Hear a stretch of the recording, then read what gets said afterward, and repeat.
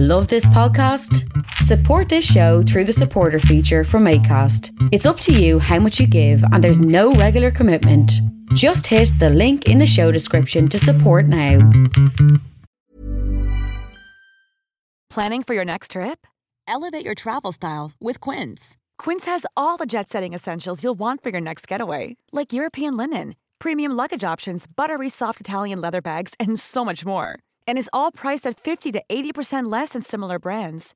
Plus, Quince only works with factories that use safe and ethical manufacturing practices. Pack your bags with high-quality essentials you'll be wearing for vacations to come with Quince. Go to quince.com/pack for free shipping and 365-day returns. Millions of people have lost weight with personalized plans from Noom. Like Evan, who can't stand salads and still lost 50 pounds. Salads generally for most people are the easy button, right? For me, that wasn't an option. I never really was a salad guy. That's just not who I am. But Noom worked for me. Get your personalized plan today at Noom.com. Real Noom user compensated to provide their story. In 4 weeks, the typical Noom user can expect to lose 1 to 2 pounds per week. Individual results may vary.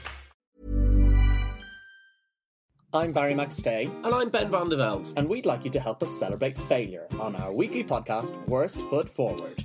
Each week, we are joined by a guest as we discuss the world's worst something. Everything from superhero to astronaut, board game to British Day Out, protests and conspiracy theories. We dive into humankind's darkest depths in search of the absolute pits. And we aim to inform and entertain, so our guests range from comedians to scientists, wine connoisseurs to wrestling promoters. On Worst Foot Forward, we've learned why rocks aren't really hard, why lacrosse can cause military catastrophes, and what happens when you let the French make sexy computer games. While also uncovering hordes of rampaging mink, brothels shaped like vaginas, and the hit sitcom Napoleon and Hitler. So if you enjoy your trivia with a healthy side of silliness, listen to us explore humanity's worst efforts on Worst Foot Forward. Please subscribe to Worst Foot Forward on iTunes, Stitcher, SoundCloud, Podcast Republic, or wherever you get your podcasts from, and join us for some fun-filled zero worship. That wasn't bad for take 37. Oh.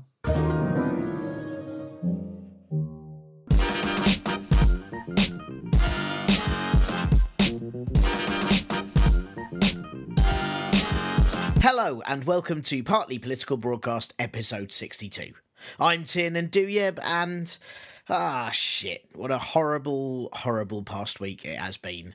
About 30 minutes after I popped last week's episode up on the internet, I saw all the really horrific news about Manchester and I felt, well, shit and depressed by it all, to be honest. There's little I can add to what's already been said about the terrorist attack at the Manchester Arena last week, but before I get into the usual sardonic critique of the week's political bullshit, I just wanted to send thoughts and much, much love to all affected, to any of you listeners out there who live nearby, and say that the response that Manchester gave to the worldly shit that it suffered was one of kindness, aplomb, thoughtfulness and caring, of the kind that should always be the way that I think these things are responded to. I mean, it seems to have been inbuilt in us to now respond to tragedy with further fear-mongering and finger-pointing in general, the former of which is the worst kind of mongering, with cheese being the best, and the latter, finger-pointing, should only really ever be used as a dance move to point something out or for a very, very dramatic nose pick. But Manchester, with its vigils, its fundraising, its collective spirit that even got Liam Gallagher being charitable, I mean, that is how to do it. It was lovely. It was properly heartwarming and restored my faith in people after some of it had definitely been lost during that horrible attack. In my experience, and again, I know everyone's said this and I don't want to repeat the same thing everyone said for the past week, but Manchester has always been an amazingly diverse and inclusive city. I mean, except if you're an open spot 12 years ago who started their set in front of a rowdy crowd on a Friday with, "So, I'm from London," in which case they will tell you to fuck off, and let's be fair, rightfully so. But I have learnt since then that seriously, I love that city. I love performing there. I was there back in September at the Dance House. It was one of my favourite shows of the year. So, look, it's been a shitty week, and while I don't believe that love conquers all, because look, if that is true, why can't I love my Veruca away? But I do think it's a ton more powerful than using last Monday's attacks to inhibit human rights, divide people even more, and generally make things a lot worse. It is important to remember that there are shitty people in the world, but we always have more in common than that which divides us. And also, we do share 60% of our DNA with bananas, so maybe we should stop eating them as well, as it's kind of weird when you think about it. Right, on to the more newsy stuff. ISIS claimed credit for the horrible attack last week because they are the John Terry of the terrorist world, and I often wonder if we'd be best to defeat ISIS by ringing them up about car accidents they haven't had, as they'll definitely say they did. It looks a lot more like the attacker was a lone British citizen from Libyan descent, Salman Abdi, and while he was killed in the attack, 13 other men have also been arrested in suspicion of terrorist offences, and the threat level was raised from severe to critical temporarily, but is now back to severe. So hey, chill everyone, because that only means there is a possibility of an imminent terrorist attack. Yeah, that's where we are in the UK in 2017, a place where severe requires a nonchalant state of calm, yet people get into a hissy fit panic about how far away you should start waving to someone you know if you approach them from a distance. Prime Minister and Machine Mensch Theresa May became the first UK leader to deploy Operation Tempera, which sounds a lot like everyone gets free Thai-style battered prawns or veg, something that if you add sweet chilli to would definitely soothe the nation, but sadly actually means that 5,000 army troops were deployed to help the police at key strategic sites, because nothing makes people feel more secure about the possibility of someone with a dangerous weapon in their area than knowing for sure that lots of people with dangerous weapons are in their area to stop them. While politicians stopped campaigning for 2 days out of respect for the victims, the attack raised quite a lot of questions that may well affect the election, including Theresa May's cutting of 19,000 police officers during her time as Home Secretary, as well as 25% cuts to police funding. Obviously, the 5,000 extra army troops that have just been deployed may not be necessary if there was a fully staffed police force. And you do sort of wonder, with army recruits falling below 80,000 at the moment and the defence budget also cut, who would replace the army soldiers if they're needed while they're out replacing police? I mean, you could argue that the government's counter-terrorism plan is just to swap everyone's jobs around, and that would confuse any potential terrorists who'd be too baffled to do anything because all the nurses are working for the fire brigade and farmers are driving tanks. May's argument is that she wants to increase police powers, especially when tackling online encryption, but you need more resources to use those powers, otherwise we'll just have a Daddy Longlegs style police force with deadly poison but no fangs to bite anyone, and instead stupid long legs that flap about when they fly into your face, because sometimes evolution is a total piss taker. While May was at Cobra meetings, which always sounds right to me as I'm sure she speaks Parseltongue, Labour leader Jeremy I can't believe he doesn't own a narrowboat Corbyn attended the Manchester Vigil before making a speech on Friday where he stated that terrorism was in part a retaliation to Western interventionism, which no one wants to hear, because if that's true it means we're the bad guys too, resulting in us having to make a speech about all our evil plans, and we're not good enough at transparency for that sort of thing. And besides, hey, the US press would probably leak it all first anyway. Actually though, 2 former heads of MI5, 16 US intelligence agencies and Boris Johnson are among some of the people who've also commented in the past on how, while it's by no means the only factor, intervention by the UK in the Middle East has a link to the rise in terrorist attacks here in the UK. Of course, the main arguments from critics against this is that terrorists just want to attack us for who we are. But if that's true, then we are a country that likes to bomb countries in the Middle East, so I guess it's still part of it. As the election campaign kicked back in, some, but not all of the polls have shown Labour closing in on the Conservatives, and the response from the Tories has firstly been to ramp up accusations of Corbyn's possible connections with the IRA in the past. This included Foreign Secretary Boris, who overstuffed the taxidermied llama Johnson, tweeting a picture of Corbyn with recently deceased former First Minister of Northern Ireland and Sinn Féin politician Martin McGuinness. This was accompanied by the tagline, "I genuinely think it's important people know Corbyn claimed in recent days he never met the IRA. You cannot trust this man." Good point, Bojo. There are loads of pictures with the Queen meeting Martin McGuinness in 2012 too, so I think we should get her in for questioning ASAP, as she clearly can't be trusted with the safety of our country. Oddly, no one seems to have asked anyone from Northern Ireland about how they feel with the UK government constantly bringing up the Troubles all over again and throwing accusations about democratically elected Sinn Féin politicians around. But hey, I'm sure they all trust the Conservatives not to carry out any sort of injustice when it comes to Northern Irish politics. While many on the Labour side are keen to counter these accusations against Corbyn by saying that he was a key part of the Northern Irish peace process, several Northern Irish commentators have actually said that they didn't really remember him being part of it at all. I mean, tough call for Jezza. To be fair, as opposed to May riling up the EU, selling weapons to the Saudis and befriending Trump, perhaps there is no safer alternative than the UK having a leader that no one notices or pays any attention to. Meanwhile, US intelligence kept up its reputation for being leakier than a Welsh soup, as all info passed from the UK about the terrorist attack appeared on US media before it had been released here. Still, at least they didn't try to remake or reboot any of it. President of America Donald "I've had too many Baraccas" Trump tweeted after the G7 summit in Sicily that British Prime Minister May was very angry that the info the UK gave to US about Manchester was leaked. Gave me full details. And that proves the old adage that if you can't work out which of your pals are leaking information, that's because it's almost certainly you. The G7 summit were unable, during their meeting, to come up with a statement of consensus on the climate change tackling Paris Agreement because, get this, Donald Trump hasn't yet made his mind up on actively reducing gas emissions. No, you make your own jokes. German Chancellor and squished emo Phillips, Angela Merkel, stated that they can't rely on the US and UK anymore as she has experienced at the summit, and that Europe must now take its destiny into its own hands. Either she doesn't realise Destiny 2 is coming out soon, or maybe post-Brexit global Britain actually refers to how everyone all over the world now thinks that we're shit. Oh, and Donald Trump also met the Pope, which is the first time I've ever seen a major religious figure appear to really rethink whether there is actually good in everyone. Trump, meanwhile, mostly looked like he was thinking, I'd be a great Pope, the best Pope. Ugh, terrifying thought. Imagine if all God's secrets were leaked to the Russians.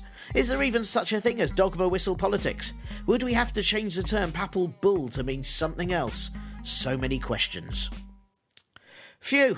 Oh my god, how is there still so much news? Thank you so much for listening to this show, as always. And firstly, apologies, as such is the result of releasing this podcast at the same time every week and the way that the news works and events have happened. Obviously, last week's show didn't mention the horrors of Manchester, even though it probably got into your ears just after it. So if you listen to it, assuming I'd ignored it all like some sort of callous arsehole, then I am very, very sorry indeed. I am still obviously a callous arsehole, but for many, many other reasons entirely. Also, on this week's show, I have been desperately trying to get an expert in terrorism or risk studies or war studies for this week, as it is an area I've absolutely no idea about, despite how defensive I can get if you question things like why on earth I like savoury porridge. And hey, it's because it's like having a whole meal instead of a dessert, and then you can have sweet porridge afterwards like a dessert, and at no point do you have to chew. Not sorry. But yeah, look, I contacted about 15 different possible guests that dealt with those subjects, and understandably they were all swamped with other immediate requests by proper things over the past week, so huge apologies for maybe not being as relevant as your other listens this week. Which does prompt me to ask you, actually, you there listening, finding guests for this show is probably the hardest bit of it. Well, aside from getting you all to review it on iTunes. I mean, seriously, all you have to do is click some stars. Yeesh, blood from a stone. But look, guests is really hard, and if any of you feel that you might have the time in the week to chase up guests for me, it would be incredibly appreciated, or even just help point me in the right direction of who I could ask that I haven't already. I've got a couple of people that occasionally help me on this, but seriously, the more the merrier, and the higher the likelihood I'll get in guests that can actually talk about breaking news stuff as it happens. Especially as, I'll be honest, post-election, who knows what on earth we're going to be needing to talk about, and I haven't really got anyone lined up at the moment. So if you're interested in helping, and you don't mind dedicating, I don't know, even 10 minutes a week to just chasing some people down, please do drop me a line at partlypoliticalbroadcast@gmail.com. Chasing some people down sounds like I'm organising something else entirely. Maybe ignore that statement. Finding people for the show, that's a lot better. Thanks this week to Andy Zoidberg for donating to the Ko-fi account. Thank you very much for that. And you can do that too. If you want to donate something, you can go to ko-fi.com/parpolbro. Or if you want to do a more regular thing and get extras like the bonus chat with last week's guest, Jamie McCall, then you can join the Patreon, because I loaded that up there last week. You can do that with even a £1 a month donation at patreon.com/parpolbro, so please do that if you can. And also, if you haven't heard of money before, or you aren't even sure what it is, then why not just review this show on iTunes or Stitcher, or in a letter to OK Magazine, which might prompt others to tell you how once a ghost reviewed something they did, and how the sweat patches on your review are ugly. Next week, I am probably going to release a mini podcast. There is not a lot of point in releasing a full-length one when it's going to be out of date just 2 days later, but that is okay, because I have got so much live stuff coming up that you can get your full fill of Tiernan and Duyeb in the real world, and you can hear me with your eyes as well as your ears, if you like. For example, this Wednesday, if you're an Alpha Team Tuesday podcast listener, that is the Stand Up for Refugees gig at the Birmingham Rep. There are somehow still tickets left for that, which makes no sense, even though it's Nish Kumar, Mrs. Barbara Dice, Joe Lycett, Al Murray, Alison Jean Smith, Tez Ilias, and me. So please, if you can help sell that out, it's for a good cause, as I say every week, because it is. Then June the 3rd, I'm doing an Edinburgh preview at the Regather Festival in Sheffield with the brilliant Jordan Brooks. June the 4th is my kids' show at the Underbelly Festival South Bank called What Is This General Election All About, with Tatton Spiller from Simple Politics and some improvisers. And of course on June the 8th, Election Day, is my Fuck the Election special show, which is at the Phoenix in Oxford Circus, with Marcus Brigstock, Josie Long, Johnny and the Baptist, and lots of other pals joining me. And it is going to be the perfect post-voting cathartic evening of drinking and laughing. So please do come along. All of those are on my website, tiernanduyeb.co.uk/gigs, as well as all the other shows I'm doing. And I've also popped that up on my personal comedian Facebook page too, with links and everything, because hey, I like your face. This week's show, right, get on to that. I'm looking at some security issues, not personally, obviously, I've got locks on my doors. There's a brief look at the manifestos of Lib Dems, Greens, UKIP, Plaid Cymru, and a little bit of SNP. And I also had a chat with James Smith, who is the leader of Something New, a very recently formed party running 2 candidates in the election, because hey, I wanted to know why on earth you would want to start your own party ever. He spoke to me from a sunny field, so he has clearly got his shit together. So this week, first, let us start with some of this.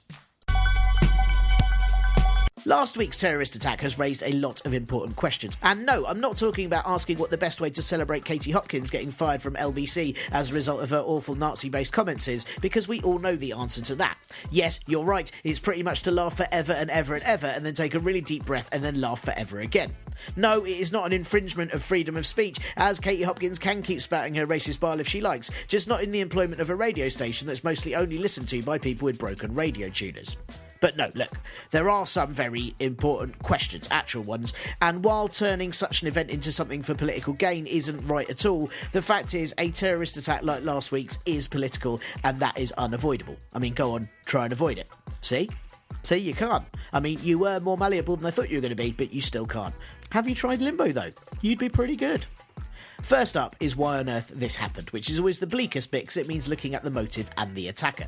What we know so far is that Salman Abdi was Manchester-born and his parents came to the UK after fleeing Gaddafi's rule in Libya. Gaddafi was up there with the most bonkers of dictators, if you remember, and he would mix his time up before he was killed in 2011 by either keeping his enemies' heads in a freezer or hanging out with Michael Jackson. 2 things that you, like me, probably didn't think were that mutually exclusive in the first place.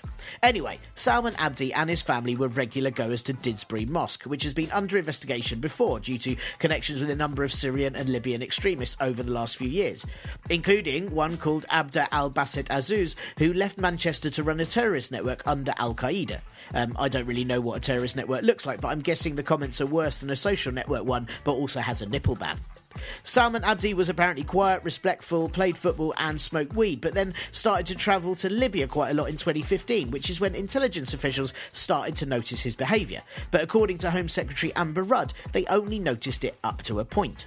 So they're now looking into if he worked alone, which is possible as the bomb he was used was made from, as they call it, over-the-counter materials, which means things like an acid-lead battery rather than, condoms or night nurse. But there is also the possibility that he was a mule as part of a much bigger Libyan influence network. They have now arrested 14 people, which included Abdi's 2 brothers and his father, and since then the threat level has now been reduced, so while they're keeping hush-hush on more details of the arrests, we assume they think they've shut it down for now. But while officials would point out it is very, very hard to stop a suicide bombing, despite intelligence being vaguely aware of Abdi, what is becoming evident is that over the last few years there were a number of people that the intelligence services were vaguely aware of that were allowed to travel to Libya and back, no questions asked, in order to join the fight against Gaddafi. Reports state individuals put under control orders in the UK because of concerns that they might join militant groups in Iraq had travelled to Libya facilitated by MI5.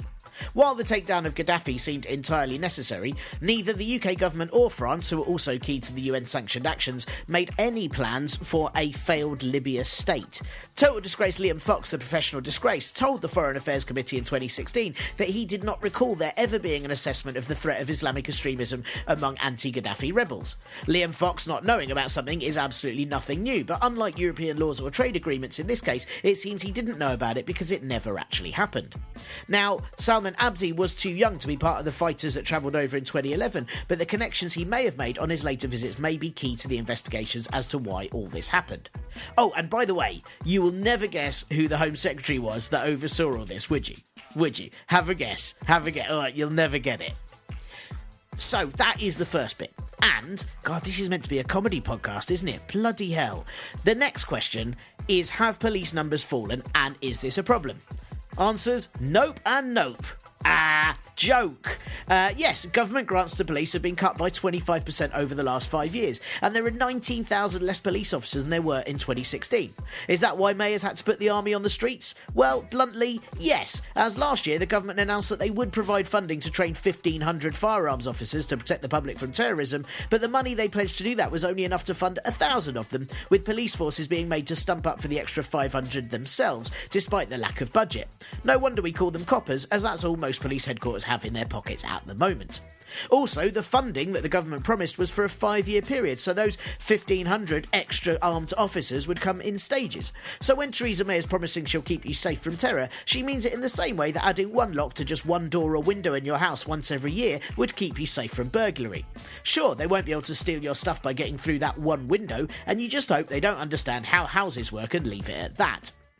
The next area to look at is the US intelligence leaks, where it's kind of necessary to ask how the US media got hold of information about the attack before the British did, especially as we now get blockbuster films and albums pretty much on the same day as the US, so hey, this isn't fair, guys. Now, Washington DC has always been notorious for being a leaky city, which explains the tidal basin. And apparently, UK journalists have apparently looked to the US first quite a lot of times to get info about the UK before they can get it here. But with big old civhead Trump in charge, things are leakier than they've ever been before, and the UK government had to briefly stop sharing info with the US last week as a result. They weren't even the first to do that last week, with Israel reviewing their intelligence sharing approach with the US first, after big old Donny Wigface blabbed Israeli info about ISIS to Russian officials. The UK are now sharing info with US intelligence again, but they're going to have to be careful with this while the administration is how it is. With the US out of the picture and Theresa May making threats to the EU about possibly removing intelligence sharing if, Brexit deals aren't good enough, then it's all going to become increasingly possible to get the info needed to prevent attacks at all. First step, I reckon, is buy Donald Trump a secret safe diary. And lastly, this one's slightly off track, but the question that keeps coming up again is all about whether Jeremy Corbyn has terrorist connections with the IRA, and therefore whether the UK would be safer under him or Theresa fuck the Popo May.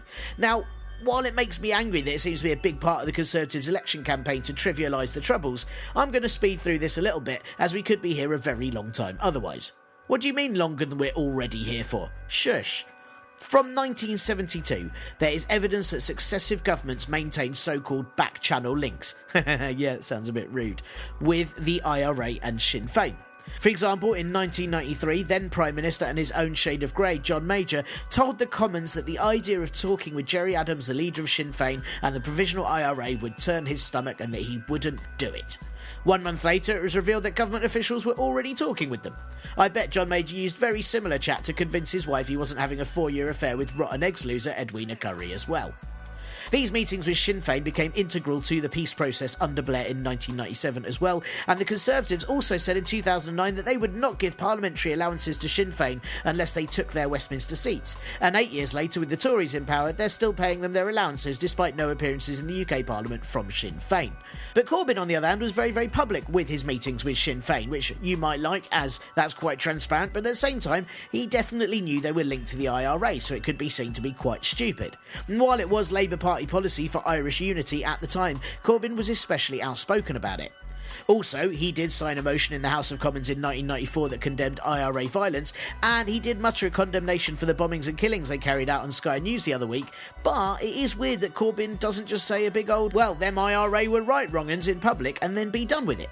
It was also odd that Shadow Home Secretary and main test subject for the Dunning-Kruger effect, Diane Abbott, seriously, look it up, also refused to just condemn them on the Andrew Marr Show this week, instead saying her views about the IRA was, well, she had different hair 35 years ago and she's since changed her hair and her opinions. Firstly, that makes it sound like she's pro-cuts. Secondly, she now has bangs, which is insensitive considering the subject matter. Thirdly, and most importantly, it's just not helpful. Were, however unlikely it still is, Corbyn to get into number 10 and the DUP stay in power in the Northern Irish Assembly, all of this could make that relationship a tad messy.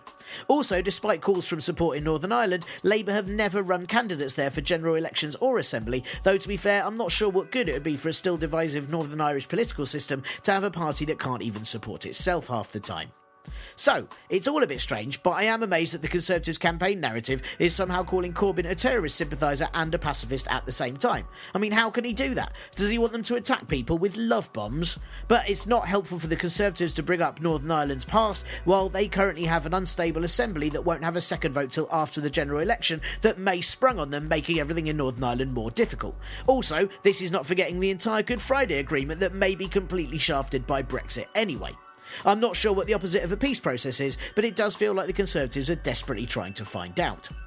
Also, all of this brings up the issue that is forever a problem in politics of whether or not politicians are actually allowed to change their minds, admit to making mistakes or not. I'm not saying Corbyn has done any of those things, but if you can be admonished for making a U-turn, rather than everyone looking at it as though you've changed your mind, would it be a good or a bad thing to say you've changed your mind over things you've said in the past if you're now seen as a conviction politician? It's almost as though politics is hard or something. So to sum up all of those things and all of those questions, an awful person did really, really awful things which were awful. It probably couldn't have been entirely prevented, but if useless people, including Theresa Useless May, had done less useless things, it may have been averted. Donald Trump is still awful, Jeremy Corbyn is being weird, and now we're all on the terror threat level severe, which I think severe terror possibilities just means the It reboot is going to be horrible, as if we haven't had enough of clowns making everything worse already. Seriously, when can we have some nice news happen so comedy gets easier? I'm always intrigued when I get to the polling booth on voting day to find a ton of names of people from parties I have never ever heard of before. In 2015, my local area not only had Labour, Lib Dems, Conservative, Green and a hugely unpopular UKIP candidate called Clive Morrison, whose campaign was all about standing up for real change, which just made him sound like one of those shitty statue street performers. Anyway, as well as those, there were Christian Peoples, which I assume is a party and not just one independent candidate, the Workers' Revolutionary Party, that I think are all for people with jobs to do more spinning casters probably, and the Hoi Polloi Party, who called themselves a political party for people who hate politics, which explains why no one turned out to vote for them. But there are so many other parties running, and while some of them may just be a man dressed as a fish finger to run against Tim Farron in this election, some of them work genuinely hard to have proper policies and proper manifestos. No, I don't mean the monster raving loony party, though it is always frightening how many of their policies have actually ended up happening, including 24-hour licences, that was one of those, and pet passports, that was theirs as well. And this year, Monster Raving Loony Party are proposing replacing Trident with a new tuning fork, which I guess would at least have all critics and pro-Trident people singing to the same tune. They also want to give nectar points to taxpayers, which I am super keen on, and that is right up there with one of their policies from the 80s that I loved, which is all about, instead of having a cold and hot water tap, having a custard and jelly tap in the kitchen, which, as a child, I would have done that. They would have had my vote immediately, and that is why under 18s can't vote. But look, the first past the post system in the UK and the party funding and the way it all works make it very, very hard for anyone new to actually make a mark in British politics. So this week I spoke to James Smith, and James Smith is the leader of Something New, a party that was founded in 2014 in response to James's views about the lack of difference between the two main candidates at the time. Do you remember that? Do you remember it was like, well, that one can't eat a bacon sandwich and that one fucked a pig? It's sort of variations along the same theme. It was very tricky. But Something New aren't a fun party, they're a very serious party, and they have two candidates in this upcoming snap election, which will be the second general election they've run in. They've also run in two local elections and one by-election, and they have a very thorough and very progressive manifesto.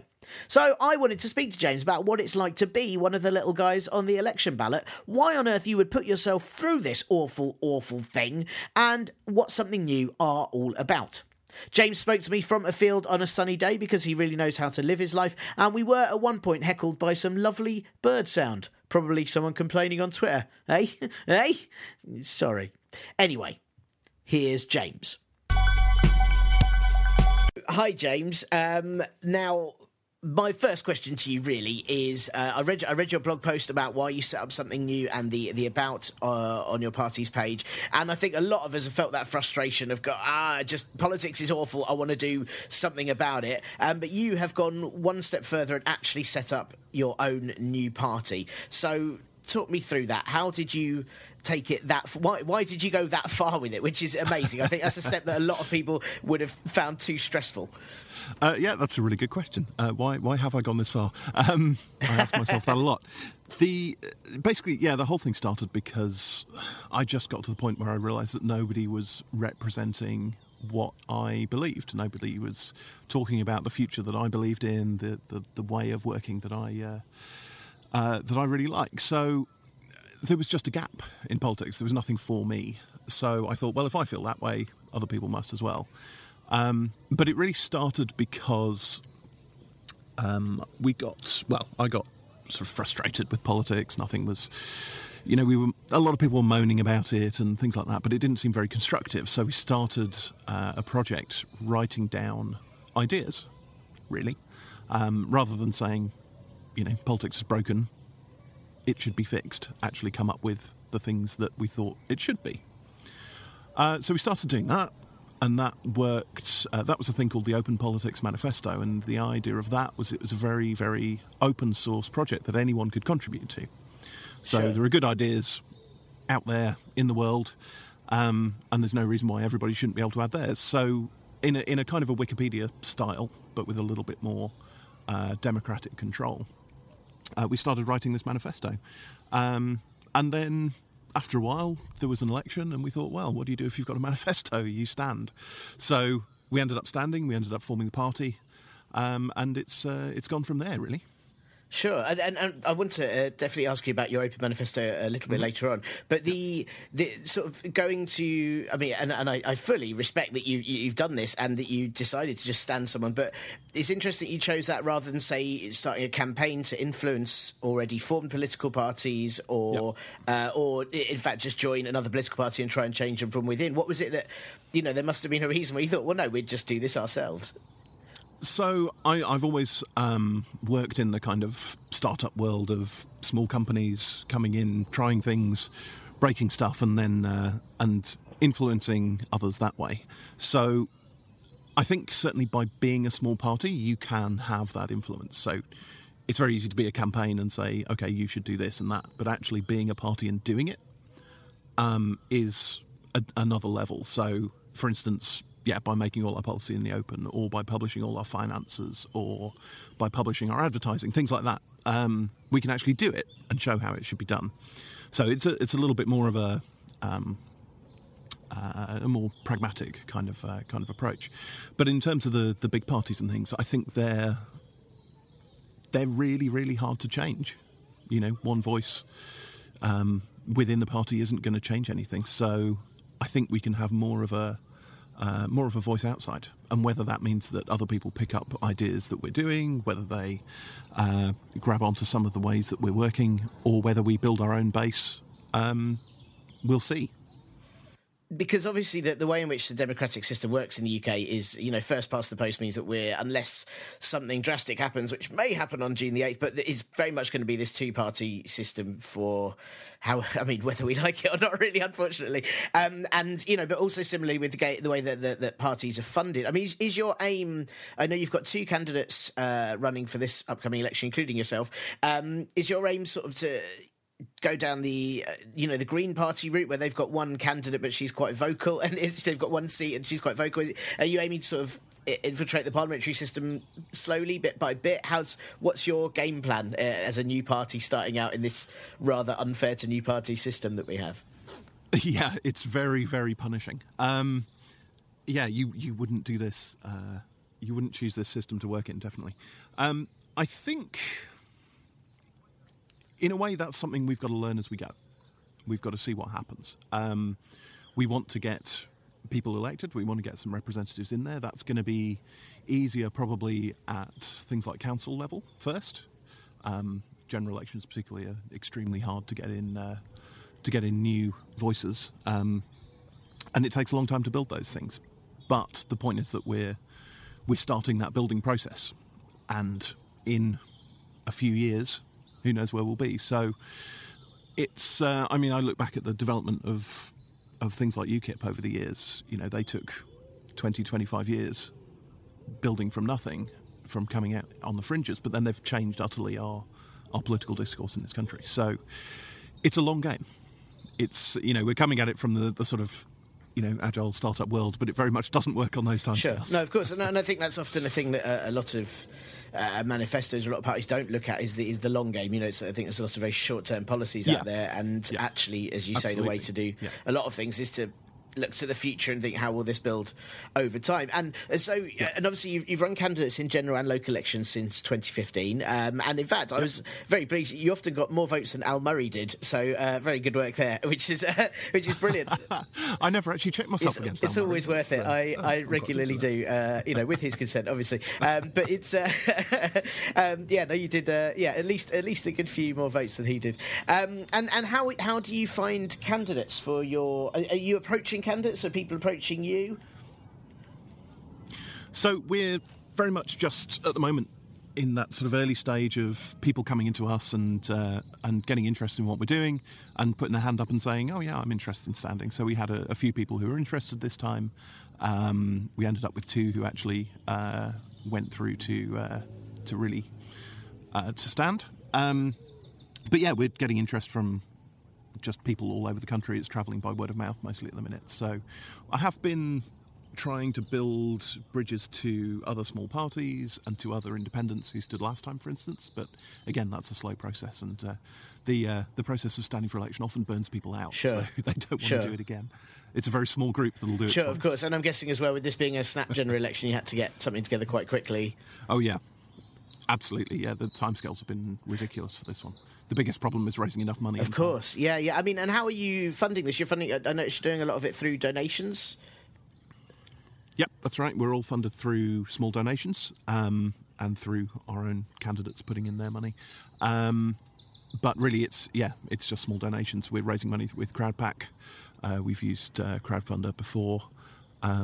But yeah, it's all thanks to the generosity of the people who support us, really, that we can do this. Which is a very democratic way. If people, support absolutely. you, then that's direct influence from the people. Yeah, absolutely. And it's all, and we publish all of that information as well. So anyone can see where all of our donations come from and how big they are and so on. So it's all out there. It'd be much easier to have a millionaire who wants to get involved in politics on side, but. Well, if there are any listening, then firstly fund my Patreon page, but then get in touch with James. Absolutely. Priorities. And I was going to say, because I think that's another, obviously your funding and a number of things that you have in your manifesto. It's very progressive, and I saw that you say in your FAQs and your website that you're not left or right wing, but you're forward, which I really like that term. An open internationalist, but it is a very, very progressive manifesto. Especially you're pro staying in the EU, you're pro immigration, you want to decriminalise soft drugs, and personally, I have to say I'm not against any of that.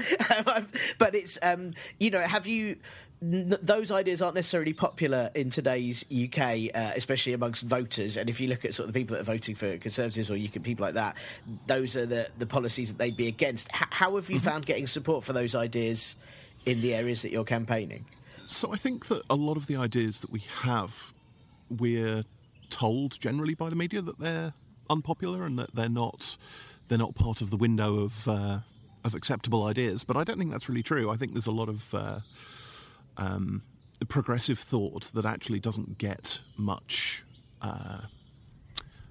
exposure, really. But there's a lot of that belief still in the UK. We've kind of been trained out of believing that that's possible. But for us, we want to be, ideas like left and right are very much sort of industrial era, old style politics, and they don't really make sense to anymore. You look at it, the parties on the left and the right, and they're both fractured along different lines. So actually those lines aren't relevant anymore. What's much more relevant is a kind of localist or internationalist, individual versus collective kind of split, rather than what we think of as left and right. And is a lot of it based on, because obviously you said you've come from a background of working with a lot of startups and things, and I noticed your manifesto is very pro net neutrality and kind of opening borders, trade and communications, and I mean that is a very sort of futurist notion. I mean, that is the way the world is going. It always seems quite baffling to me that more parties aren't focusing on that. Absolutely. And so is that the world that you want a more open? I mean, this sounds great to me. I'm sort of, but you're looking for a more open but also kind of technologically advanced world. What's your ideal utopia? Yeah. No, well, that's a really, really good question, because it's a question that politicians don't get asked. I mean, they what's the Conservative and Labour's, what do their utopias look like? I have no idea. What are they actually working for? I mean, for me, it's a technologically advanced world where we're all connected at a global level, where we can work together at a global level to solve the problems that we have at a global level. We are not a selection of individuals anymore. We're operating at a planetary scale, and we've got to start living like that. And that doesn't mean, global government coercion. We've got now the power to do something about it a lot more collective. I really think that technology is taking us to a much more connected future, where we're all connected to each other much more directly, and that we can use that to solve those big problems. And that's what I want to see, that working openly, not the kind of. There's also the danger that technology is taking us towards a very closed future, a very dystopian future of, Facebook owning everything and basically running our democracy. I mean, that's the worst outcome, and I think we have to start proactively looking at the world that's coming and working out what we want it to be as a society, because if we just leave it, we are not sure where we'll end up, and it'll end up with power consolidating, and I think we have a great opportunity to democratise power. Sure. I mean, it's one of the things that I find very concerning, actually, is that none of the, and I know, again, snap election, everyone's had to pull this together, but none of the main parties have put anything about, like, the automation of society or these things that I personally think will be cause quite dramatic changes in the way that the economy and the workforce works in a few years to come. Absolutely. I mean, the Conservative manifesto certainly is attempting to backpedal on as much technology as it can to take us to almost avoid the whole problem. But I mean, you mentioned automation, things like, driverless cars are coming in. The first place that's going to hit is the transport industry, and that's going to affect a huge number of people who work in that. And what parties are looking out for actually how that transition's going to work? Where are we going? The ideas like basic income and things like that are starting to become part of a little bit more popular in political discourse, but it's not what anyone's presenting as the future of what does the world look like, not even in 50 years, but in 20. Hey, I'm Ryan Reynolds. Recently, I asked Mint Mobile's legal team if big wireless companies are allowed to raise prices due to inflation. They said yes. And then when I asked if raising prices technically violates those onerous 2-year contracts, they said, "What the f*** are you talking about, you insane Hollywood ass?" So to recap, we're cutting the price of Mint Unlimited from $30 a month to just $15 a month. Give it a try at mintmobile.com/switch. $45 up front for 3 months plus taxes and fees. Promo rate for new customers for limited time. Unlimited more than 40 gigabytes per month. Slows full terms at mintmobile.com. Hey, it's Ryan Reynolds, and I'm here with Keith, co-star of my upcoming film, If, only in theaters May 17th. Do you want to tell people the big news? All right, I'll do it. Sign up now and you'll get unlimited for $15 a month and 6 months of Paramount Plus Essential Plan on us. mintmobile.com/switch. Upfront payment of $45 equivalent to $15 per month. Unlimited over 40 gigabytes per month. Face lower speeds. Videos at 480p. Active Mint customers by 531.24 get 6 months of Paramount Plus Essential Plan. Auto renews after 6 months. Offer ends May 31st, 2024. Separate Paramount Plus registration required. Terms and conditions apply if rated PG. Millions of people have lost weight with personalized plans from Noom. Like Evan, who can't stand salads and still lost 50 pounds. Salads generally for most people are the easy button, right? For me, that wasn't an option. I never really was a salad guy. That's just not who I am. But Noom worked for me. Get your personalized plan today at Noom.com. Real Noom user compensated to provide their story. In 4 weeks, the typical Noom user can expect to lose 1 to 2 pounds per week. Individual results may vary. And we'll be back with James in a minute, but first... Elections over here, elections over there. There seems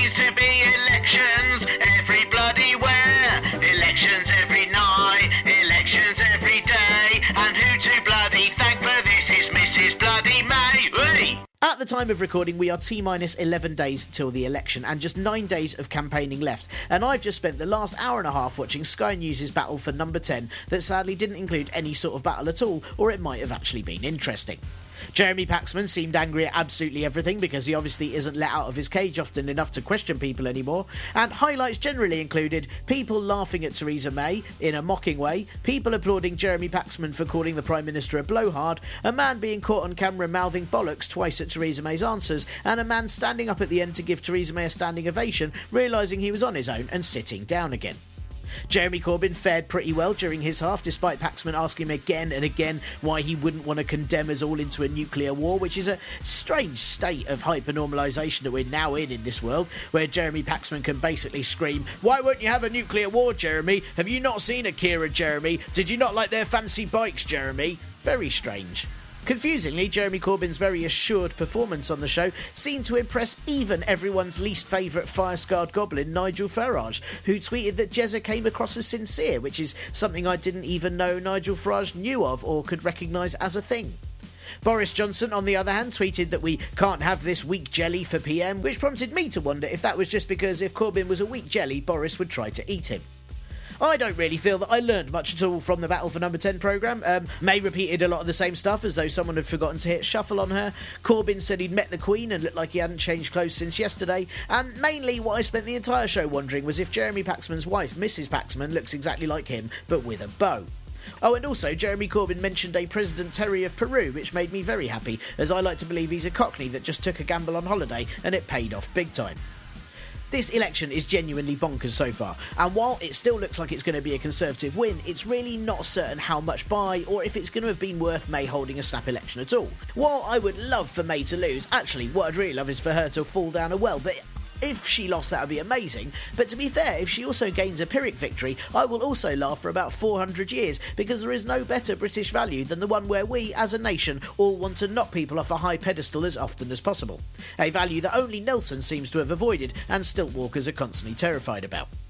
The Conservative manifesto not being costed and including dementia tax has really, really hurt them, and there was one lovely moment in the Battle for Number 10 show where Theresa May said that Labour's manifesto doesn't add up, and someone simply shouted, "Well, yours isn't even costed." Exactly. And to be fair, Labour's manifesto does seem to be really chiming with people. But, I hear you cry, what about all the other manifestos? There are loads. Well, don't cry, that is a little bit of an overreaction, but while there are such seats as Richmond that the Lib Dems have a great chance in, or Brighton that is always Greens, I do think that this, even more so than normal, is a big Labour-Tory fight, or in Scotland an SNP-Tory fight with Labour occasionally running in to do a kick but missing. However, just for a little bit of balance, I thought on this week's show I would do a quick roundup of the other, more major parties' manifestos just for you guys. Yeah, see, I really care. First up is the party that used to all be about sex scandals until they were fucked by the Conservatives. That is right, the Lib Dems.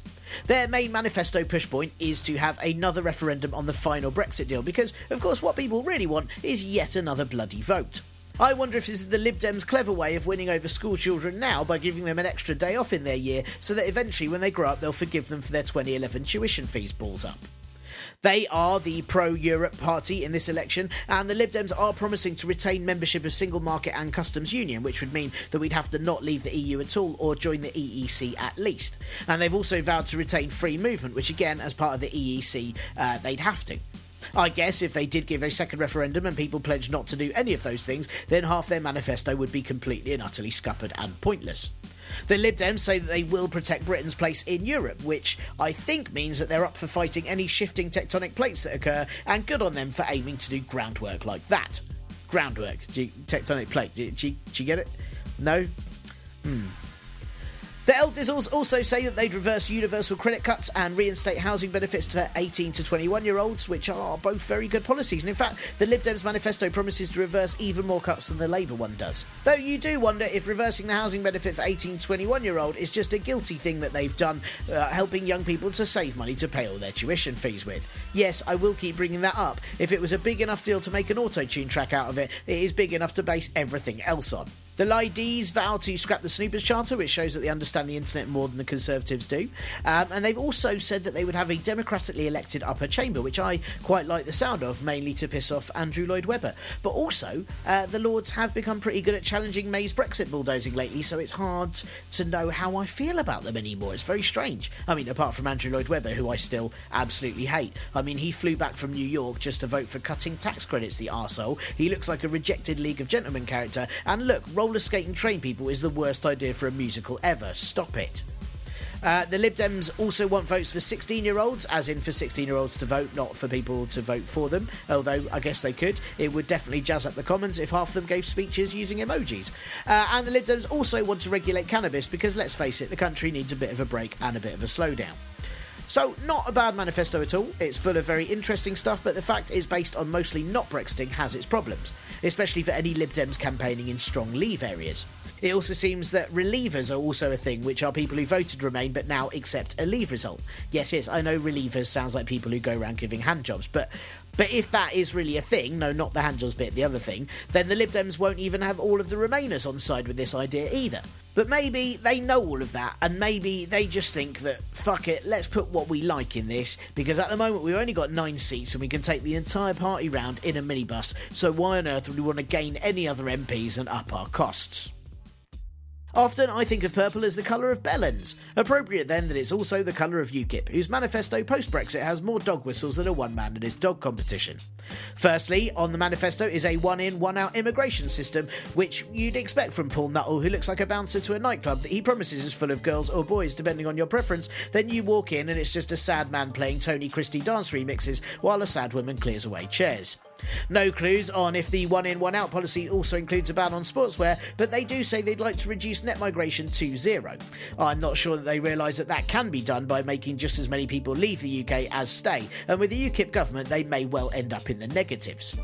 The manifesto also promises a moratorium on unskilled workers or low-skilled workers for 5 years post-Brexit, because British people have been dying to pick their own fruit for years. No, British people enjoy cherry picking. It's not quite the same. UKIP have also proposed a burqa ban because, as they say, and this is a direct quote, clothing that hides identity, puts up barriers to communication, limits employment opportunities, hides evidence of domestic abuse, and prevents intake of essential vitamin D from sunlight is not liberating. Yes, that last bit is really there.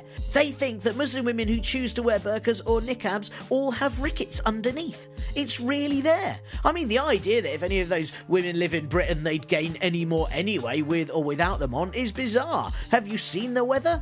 If UKIP really are concerned about vitamin D intake, why don't they all just fuck off to live somewhere hot?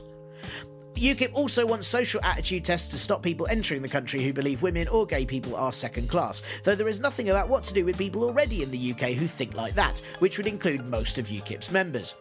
Oh, and they've also promised a VAT tax cut on fish and chips, but I don't know if that's a small or a large one. Also, one UKIP candidate, get this, Aidan Paulusland, who is standing in the South Suffolk constituency, he has added to his leaflet a section called the Starry Firmament, which, yeah, that sounds rude. But this section details how he wants to set money aside in order to mine the asteroid belt. Fair play, mate. At least he's a UKIP member who's thinking outside his village for once. Though sadly, I do think the only astronomy area UKIP will achieve this election is being totally eclipsed and sucked into a black hole of nothingness. Next up is the Greens, who are looking at a universal basic income, something I've discussed on this show before, and a potential solution to the increasing automation of society. They also want a referendum on the final Brexit deal, which would include a not leaving the EU option, which I hope would just be listed on the ballot as, I'm sorry, I made a mistake. Can I give it another go? They would want to phase in a 35-hour or 4-day working week, which, I mean, so far, a universal basic income and a 3-day weekend. They should really also offer the Lib Dems' idea of cannabis regulation as well, and then a mandatory dressing gown wear, and hey, we could all live like the dude. The Greens want to write off existing student debt, scrap tuition fees, end private companies investing in the NHS, take railways into public ownership, and fund it all by taxing top earners. And yeah, some of that probably sounds a bit familiar. Yes, you're right, it appears the Greens have successfully recycled and reused the best bits from other manifestos.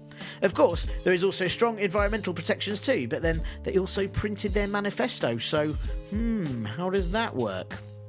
For any Welshies listening, Plaid Cymru's manifesto focuses a lot on Wales having no costly barriers to trading with the EU, something that Wales absolutely won't get to decide unless it suddenly became independent. Though, to be fair, another Plaid Cymru policy is to ensure all future trade deals are endorsed by the National Assembly, though again, not sure they'd actually ever be allowed to do that.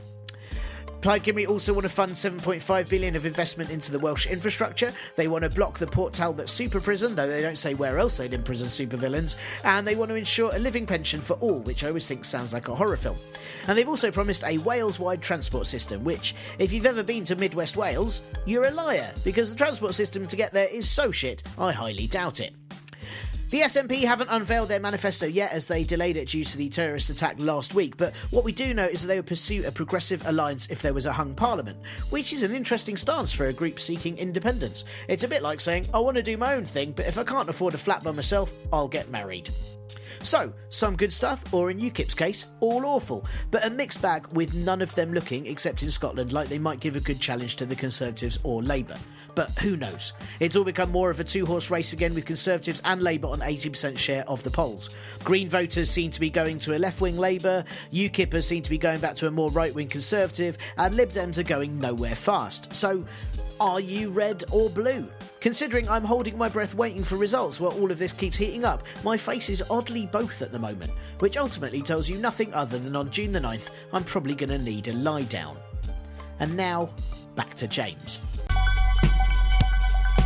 And I was going to ask as well, the manifesto. There's you've got a very thorough manifesto, which is great. But it's open to contributions from absolutely anyone, which I like. But isn't that dangerous? Have you had anything submitted where you thought we can't let that go on there?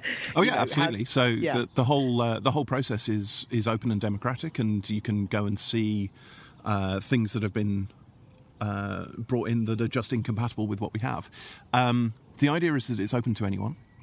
Anyone can make a proposal.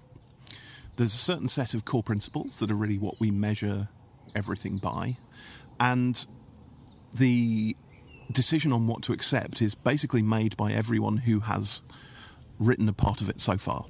So if you go in, you write something and you have it accepted, you'll get to vote the next time. So we're trying to expand that pool of contributors and that pool of voters, but in the same way it keeps a bit of direction.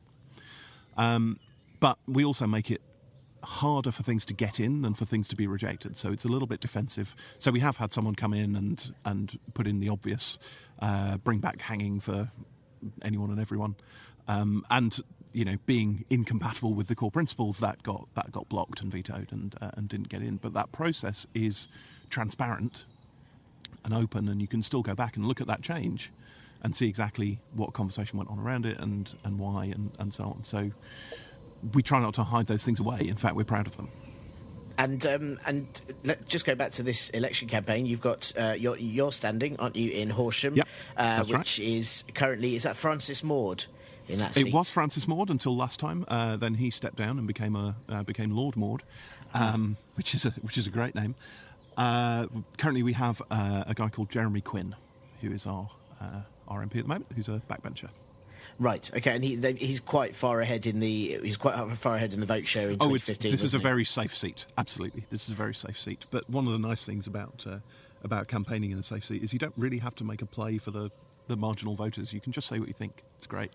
Sure. So in a way, this is, as you said earlier, it's about making a stand, making your Absolutely. Policies Yep. clear, and kind of presenting a possibility of other options to people. Yeah. And getting feedback and seeing what people say and even around here in a very safe, very conservative seat, we get a really good reception from people on what we're doing. So, and we use that to improve what we do and so on. So things like learning from how leaflets go over and things like that through to what we change the next time it's all really useful. Fantastic. And your other candidate is Lewis Sturrock, and he's in, is it Ross, Skye and Loch Arbour? Am I saying that right? Probably. That's right. Yeah, right. I think so. Yes, up in the country's largest constituency, right up in the Highlands, which was, I think, Charles Kennedy's old constituency. So it goes all the way along the Great Glen, and is absolutely huge. Wow. So, we've got one at the top of the country and one at the bottom, so it's kind of a sandwich. Brilliant. And I'm guessing, is that similar? Is that an SNP seat now? I'm guessing It is, yes. I show you that I've done my research. It's in Scotland. It's pretty much guaranteed. Sure, Yes, sure, of course. So again, is that thing of just building up support, building up kind of awareness of the possibility of other ideas, right? Yeah, that's it. It's getting the ideas out there and just getting them in front of people and seeing what they think. Fantastic. And so, okay, so you've got this election coming up, and then what are your... I suppose it depends on if, this government do repeal the Fixed Parliament Act like they ask. We may have one every year for the next few years. Who knows? Well, that's what we do. We vote all the time now, right? Yeah. So, and then I'm guessing you'll be standing for local elections in 2018 and just hoping to build over... time? Yeah. So we stood local elections this year, and we'll be doing the same again next year. I think next year we've got all of the London boroughs up for election, which is great, really good, and some other major metro areas as well. I think Manchester's certainly one, and there's almost certainly more. I haven't made a full list yet, but those kinds of things are definitely ones where we can make more of an impact. Hopefully gearing up. It's a nice length of time as well between the next ones. It's like, okay, it's 10 months away, so that gives us a good run at it. So, hopefully getting more interest, getting more people who want to stand and get involved. And what would you say to... Because I think in the current situation, especially listeners to this podcast, unless I've got secret Conservative listeners and they don't tell me, but I think, the main drive for this snap election is to just reduce the Conservatives' majority as much as possible. I mean, what would you say to people who would normally, vote for Labour or Lib Dem or whatever to get the Conservatives out? Why would they give you guys a vote instead? So that's a really interesting question. So I'm not a fan of tactical voting. I think it shouldn't be how the system works, right? You should vote for what you want. This time, I think we're in such a precarious situation that if people are in marginal seats, things like that, they should be voting tactically. I would have loved to see some kind of progressive alliance come together, but parties don't want to play with each other, right? They don't want to collaborate. Which I think is ridiculous. But in terms of us, I think if you want to see and help build a movement that is built for this century, not for the 19th, if you want a movement that understands the world that we live in now and is built for it and from it, and that is looking to take on those big problems, then we have to start building that movement now so that we can make a difference in the future. And that's what we're here to do. Cool. Well, very good luck with it. And lastly, how can people get involved? Where can they find you online? You can come and find us at somethingnew.org.uk, or you can find us on Twitter at HaveSomeNew, or we are on Facebook at facebook.com/somethingnewuk. Brilliant. Well, very good luck on June the 8th. And remember, as long as you beat Al Murray, it's... he's not running this time, but you can always use his past election results as a guideline. Yeah. Many thanks to James for chatting with me. If you ever want to find out about Something New and feel they're a party you want to help grow, do head to their website at somethingnew.org.uk, where you can also find their open manifesto. They're also on Twitter at HaveSomeNew and on Facebook too. And if you're in the constituencies of Horsham or Roscoe and Lochaber and don't wish to vote for any of the major parties, then why not give them a look? And I do think looking at small parties is really important. One of my favourite stories, and someone that I hope to one day get on this podcast, is looking at the former Reykjavik mayor John Nahr, who was a comedian in Iceland, and then after all the financial crash, he was pretty sick of things, and he created a party called the Best Party that just very sort of stupidly and fun promised to do things like put a polar bear in the zoo and make sure that swimming pools had free towels so you wouldn't have to bring your own, and he ended up getting voted in, and he was quite possibly one of the best mayors Reykjavik has ever had. He did first time things for Iceland, like take his whole family on a gay pride march, and when I visited, you could sort of look around the town hall because it's Iceland and really no one's ever a threat because there's no one there, and when I turned up there was a big sign on the door that simply said, "Hey, I'm afraid there's no one around at the moment. We've heard that there are issues in Selfoss, so we've moved all our offices to there to sort things out, and we'll be back when it's done." I thought, at the time, Boris Johnson was the Mayor of London. I thought, can you ever imagine him ever popping a little note in his door going, "I've gone to live in Tower Hamlets until shit gets sorted"? No, never. So look, small parties can make a change. Maybe not here, but hey, Fancy a trip to Iceland? Anyway, look, there'll be no guest next week, as it's probably going to be a mini pre-election episode, and then I'm in need of guests after that to discuss Emperor May and how quickly she's renamed parts of the UK to Megacity 1, 2, 3 and the Cursed Earth. So I'm really asking this week, if you have suggestions for who to interview or what on earth you'd like to hear about in the world of politics post June the 9th, then please do drop me a line at PartPolBro on Twitter, the Partly Political group on Facebook, partlypoliticalbroadcast@gmail.com, or, wait for a full moon, then howl in the key of E major, which I'll be able to differentiate from a proper werewolf howl as I'm out hunting then, and I'll note down your request accordingly. Again, email is probably best. As the last pre-election podcast question of the week, this week I asked for suggestions for campaign slogans for any of the other parties running in this election, ranging from the big regionals, that sounds rude, such as SNP, Sinn Féin, DUP and Plaid Cymru, to the other itty-bitty ones from NHA to animal welfare. Anyway, not many of you responded this week, probably due to bank holiday, or perhaps the overwhelming possibility of choice, which does make you wonder if a two-party system is in fact best. But here are some of the great replies that I did get. Matt Kinson says, for the Animal Welfare Party, against Trump's grab 'em by the pussy on so many levels.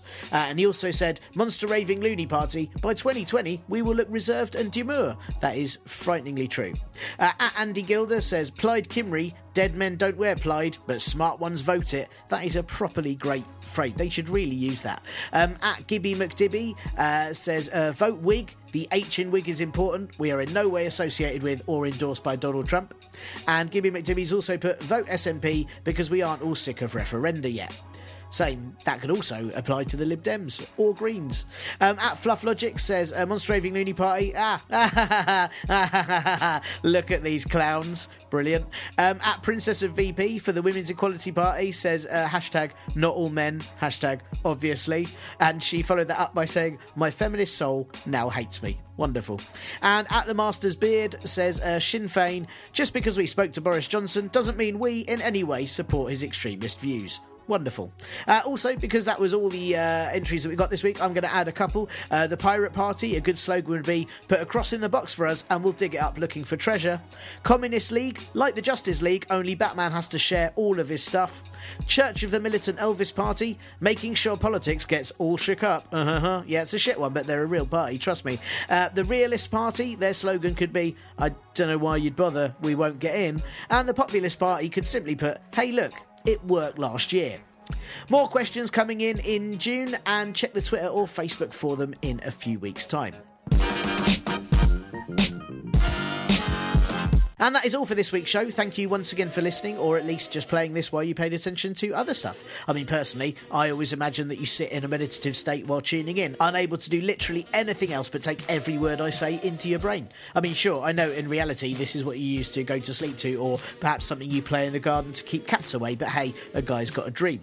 Please do give the show a review on iTunes, Stitcher or Yelp just to see if anyone actually uses it ever. And please do donate to the PartPolBro Patreon or Ko-fi, ko-fi sites if you can. It really does help. And please just spread the word about this show if you can. It'd be really nice to think that we could start the next government with some nice new listening figures so we can all feel miserable together.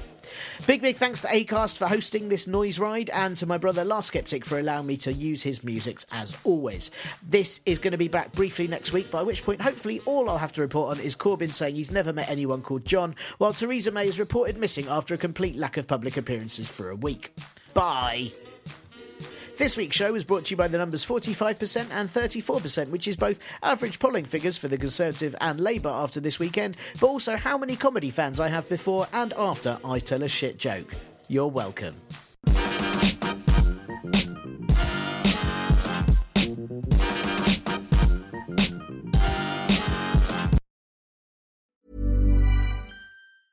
Even when we're on a budget, we still deserve nice things. Quince is a place to scoop up stunning high-end goods for 50 to 80% less than similar brands. They have buttery soft cashmere sweaters starting at $50, luxurious Italian leather bags, and so much more. Plus, Quince only works with factories that use safe, ethical, and responsible manufacturing. Get the high-end goods you'll love without the high price tag with Quince. Go to quince.com/style for free shipping and 365-day returns.